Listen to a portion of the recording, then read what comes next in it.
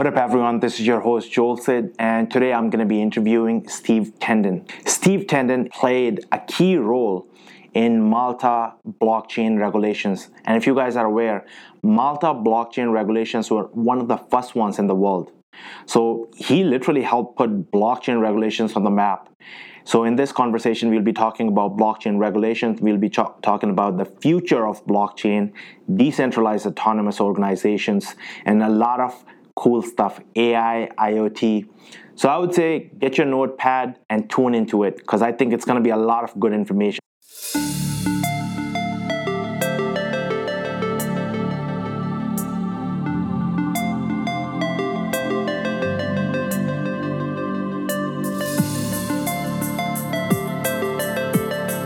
What was your role and the process of creating of the Malta Blockchain Regulations? Well, actually, the drafting of the strategy as such was very fast, and I would say that came primarily from my management consulting experience. So I just applied to the context of the country things that I was already doing for companies. But then the hard part came, and that was how was this going to go forward in forms of processes to create the laws and the regulations, the frameworks. The first hurdle was to create a so-called cabinet memo, which is a document that the Minister of Cabinet uses to bring up issues and make decisions. It's a formal document, so it had to be written according to lawyer language, and I'm not a lawyer, so I was presented to one gentleman who is Dr. Max Ganado, and within 5 minutes he was as enthusiastic as I was about this project, and he came on board. So together we wrote this very important document. It then came to the approval of the cabinet in the beginning of 2016, and it was approved unanimously. There were no objections whatsoever. So that's already hinted at that this whole process was going to be very fast compared to what normally regulations take in terms of timeframes and durations. The project then went over to a newly appointed minister, Honorable Sylvia Skembri, who was in charge of this new ministry for financial services, digital economy, and innovation. The initial focus of this ministry was on the blockchain project. So a task force was set up, and I was the strategy lead of this task force. And basically the task force had the mandate to transform the strategy, let's say the theory, into practice. And in a matter of, 1 year and a half, we actually got to the point, together with Dr. Ganado and his team, with many other players in the industry. We had many consultation processes. We spoke to the central bank, to Malta enterprises, anyone who could be involved, and especially, of course, the regulators, in particular the Malta Financial Services Authority. Well, all these opinions came together, and eventually the drafts of the laws were presented.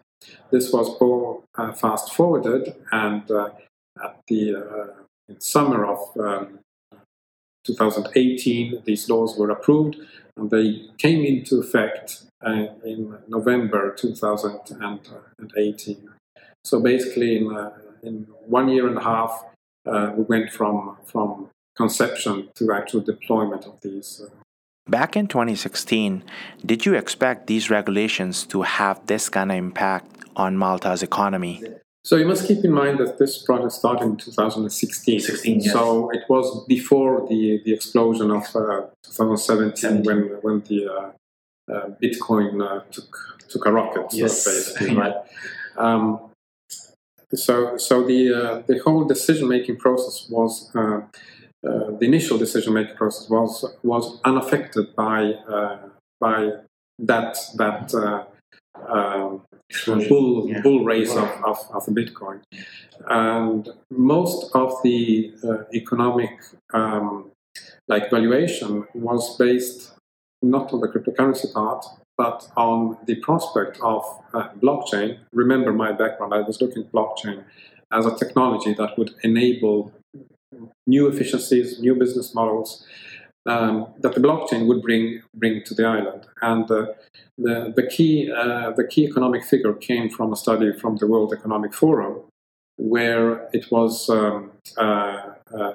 deemed that in a matter of 5 to 6 years, the amount of money circulating on blockchains would be 10% of global GDP. So we just said, if that's true for the whole world, probably it's even more true for a little country that will focus on it. But we took that as a reference, 10% of GDP. And that is also significant because Malta already had an experience in iGaming. iGaming is more or less 10% of GDP. And iGaming was also an economic sector that did not exist. It was created through legislation. So Malta was not new to this idea of issuing laws that, by regulating the unregulated, would create new economic opportunities and prosperities.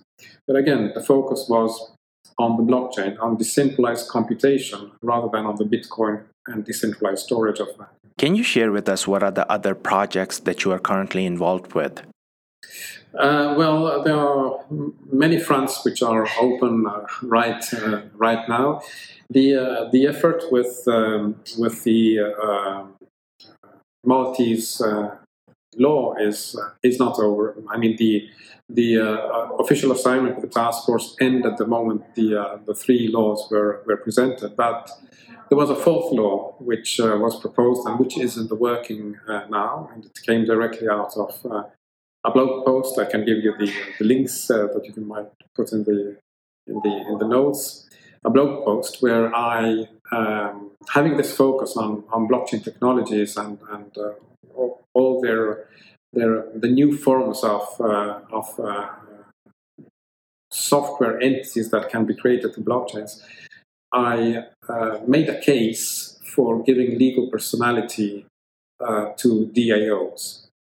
And the fourth law, which is being worked on right now, goes in that direction. It has enormous implications in terms of private law and many other aspects where, of course, all lawyers will have their saying. But I'm still involved in giving my opinion on that development. And this same law, of course, has further implications, not only regarding the blockchain, but also new developments in AI or IoT. In fact, you might want to notice that the third law, which is already approved, is called the Innovative Technology Arrangements and Services Act. So we don't talk about the blockchain, we talk about technology arrangements. The blockchain is one possible technology arrangement, but AI could be another one, IoT could be another one, and who knows what the future will bring as well.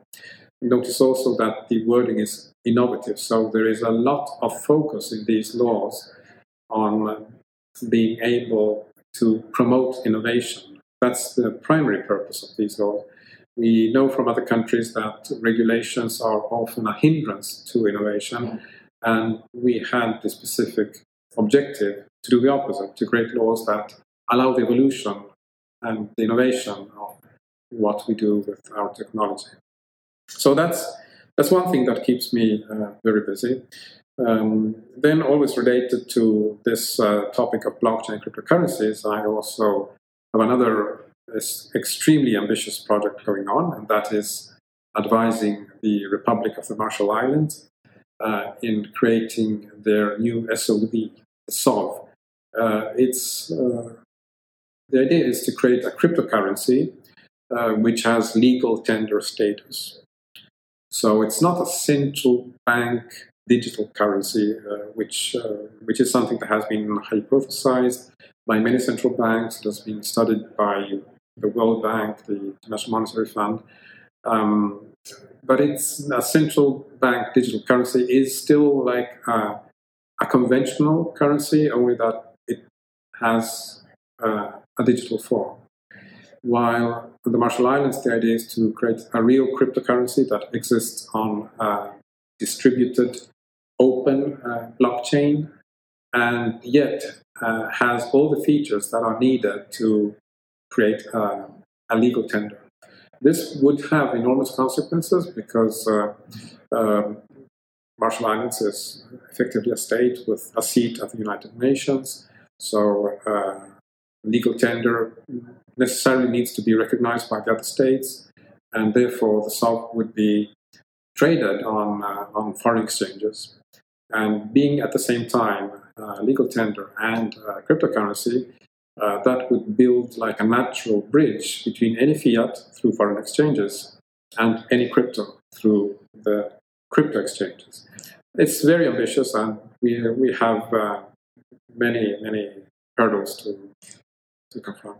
You asked about my own projects. I have two pet projects besides these professional ones, and one is I'm writing a book, the book of blockchain strategies, of course, what else, where I'm delving into all possible ways that you can think about business strategies in relation to the blockchain, and also, of course, what to take into consideration when it comes to the field of regulations, and where should you put your company when you start a blockchain company. And the other thing I'm very happy about and keen about is this initiative, which I call the My Blockchain Island Club. It's a club of friends which bring together people who share an interest, and the interest is about the business of blockchain. Now, it's called the Blockchain Island, but it does not relate to Malta as an island, as you might probably assume. The island is the island of crypto, the island of blockchain, because we see that crypto today is an island. It's not connected to the real economy. There's still a lot to do to connect it to the real economy. So we need to build these bridges between the cryptosphere and the real world. And I think that the best way to do that is to develop real business. That's why the focus of this club of friends is about real business. So I bring together anyone who has that interest. It could be an investor, it could be a startup, it could be a service provider, it could be a software engineer, anyone who does business with blockchain. And of course globally, because the island is in the cryptosphere. And that's what I would like everyone to understand and come on board. Of course, everyone is invited to come on board. So, Steve, I want you to put your fortune teller hat on and tell us what's the future of blockchain, AI, and IoT looks like to you. Of course, I have a crystal ball, and I can tell you exactly what happens in the future. No, of course, it's all speculative and maybe even wishful thinking. But I base my considerations on knowing how technology develops. And we all know that technology has the famous S adoption curve. S curve. Yes, and in terms of blockchain, we haven't seen even the first little tick. So this is something that will explode, and no doubt it will be compounded with other technologies like AI and IoT. Blockchain, we know, has certain features that are, at least from a conceptual level, very important both for the development of AI and IoT. I just mentioned the case of all these smart things that will be around us. They will need to be identified. So we have the identity of things. I sometimes say it's the ID of IoT, but it spells out to idiot, so I don't think that's a good acronym. But anyway, the identity of things is going to be huge. And because these things will also be autonomous, they will be roaming around us and possibly crossing borders, jurisdictional borders, organizational borders. We all know that today these borders are also data silos. They are borders between different databases. Just look at healthcare with all the records spread across a gazillion systems, and you, as a patient, you don't have access to your own data.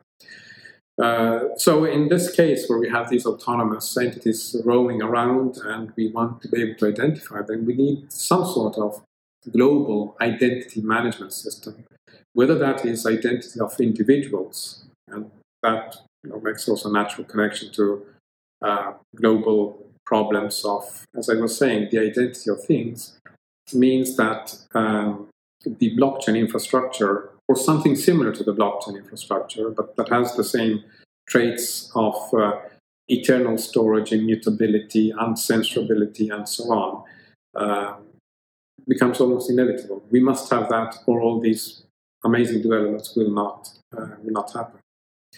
And at the same time, we have these AI, IoT. It's an alphabet soup, but we have these new entities which become autonomous. And that's where the fourth law I mentioned before becomes very, very relevant. There are a number of reasons why we should be serious thinking about the consequences of this autonomy. We will be in a situation where we as human beings will be interacting more and more with technological entities, whether they are AIs, DAOs, or something else. But it's not another person, and it's not another association of people like a limited liability company or so on and so forth. And we know that when there are interactions, and especially when there is software involved, sometimes things go to the blue screen of death, as we had in Windows once upon a time. But we are not that lucky as we were when we had the PCs like 10, 15 years ago, where we can just switch off the computer and reboot. You cannot reboot a blockchain. It's there and it's running all the time. And therefore, if these, say, a DAO that exists on the blockchain has certain behaviors which produce a damage, and maybe they're not evident in the initial deployment, but they become evident as time goes by, some human being will be damaged. And the key question is, what level of recourse can we have? Who is liable? There are lots of debates around this issue. I know that in the US, there is a lawyer, I think her name is Angela Vark, who is strongly proposing that liability should be held by the developers. So, because they exercise a fiduciary role with respect to the users of this system.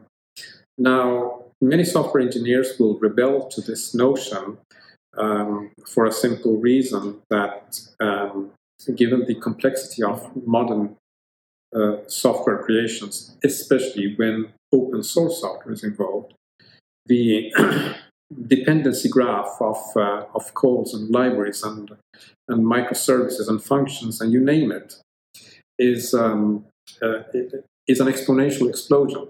So it's quite difficult to pinpoint who exactly is the responsible for some damage. So it's a practical problem that comes about. Some would claim, well, there might be a collective liability. A whole bunch is responsible. But why would you go after, say, someone who maybe is coding for a hobby on an open source project and doesn't even know how the software he wrote will be eventually used maybe 5 years down the line? It's really impossible to track these lines of responsibility, of liability. So I think that reasoning doesn't hold.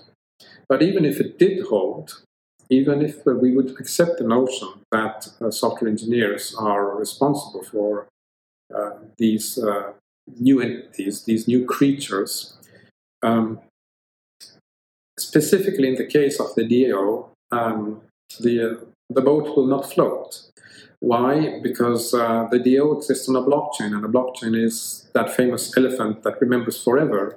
So these creatures will be eternal. They will exist forever.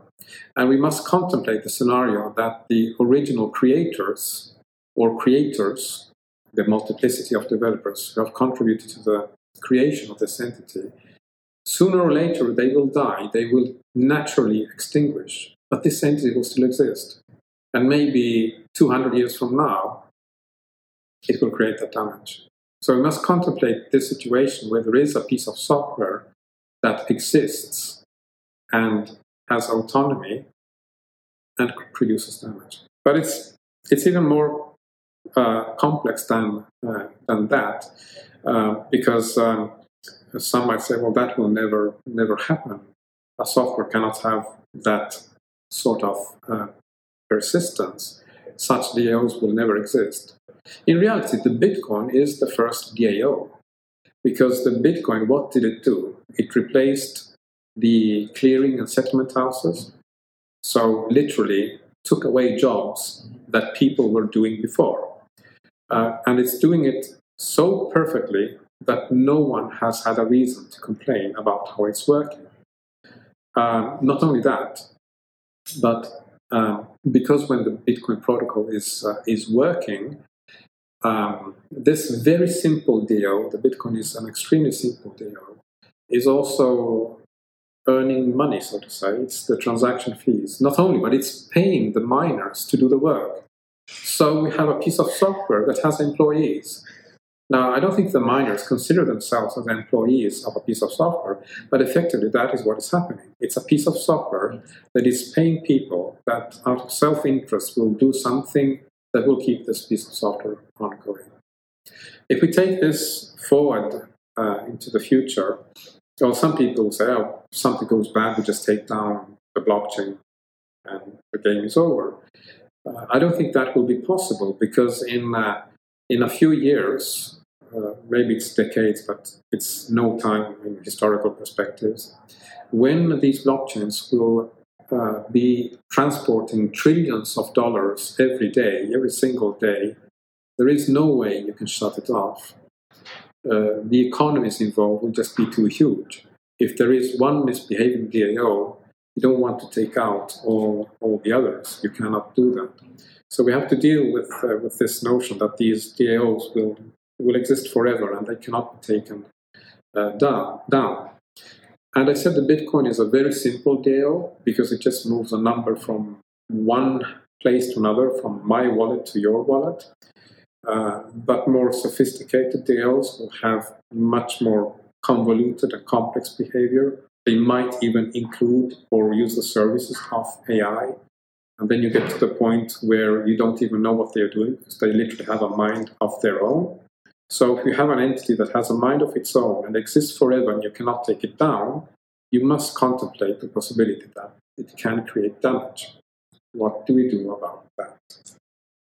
And that is the key question of this fourth one. What are your thoughts on decentralized autonomous organizations versus artificial intelligence? Well, it's even more perverse, if you wish, because we talked about the autonomy of the DAO, and it's a trait that it shares with AI. AI is autonomous, but the DAO is even more perverse. Why? Because by having an economic transaction between itself and humans, it becomes even self-sufficient. And AI is not self-sufficient. You can call Terminator and ask it to take down the Google Cloud or whatever, or the robots or the autonomous car. There is a physical point of attack. But with a DAO, it's on a blockchain. It's everywhere and nowhere at the same time. It's next to impossible to take it down. But since it's offering services and being paid for, in turn it can pay. So it's not only autonomous, but it's self-sufficient. Self-sufficient, sure. It's getting money to keep on functioning, as long as it's providing useful services. Yes. As long as there's a market, makers and takers are there, yeah, you're right. Yes. And there are always going to be those. You could probably starve a DAO to death if that's like ruled out. And there are new protocols coming out which are very promising on the paper, like the Avalanche protocol, which looks extremely interesting, which really can have billions of nodes which are contributing to the upkeeping of the immutable record. Absolutely. And once you are in that situation, it's very difficult to pull the plug. It's not like when the infamous DAO hack happened, where they could reverse the tape and change the immutable record. Steve, where can people connect with you and get more information on these topics? Probably you could reach me by signing up for my draft book, because I love also to receive feedback. And I'll give you the link afterwards, but it's chainstrategies.com/DBS4 because you can download a free chapter of the book. And notice, well, if you give me feedback before I finish writing it, I'll also give you the entire book for free. Thanks a lot, Steve. That was great conversation, great insights. I got to learn a lot, and I hope our audience got tons and tons of information. So guys, if you want to reach out to Steve or get his book, you can go to his website, which is chainstrategies.com. And if you want to connect with me, you can contact me at hello@rehuman.com or hello@joelsid.com. So until next time, take care.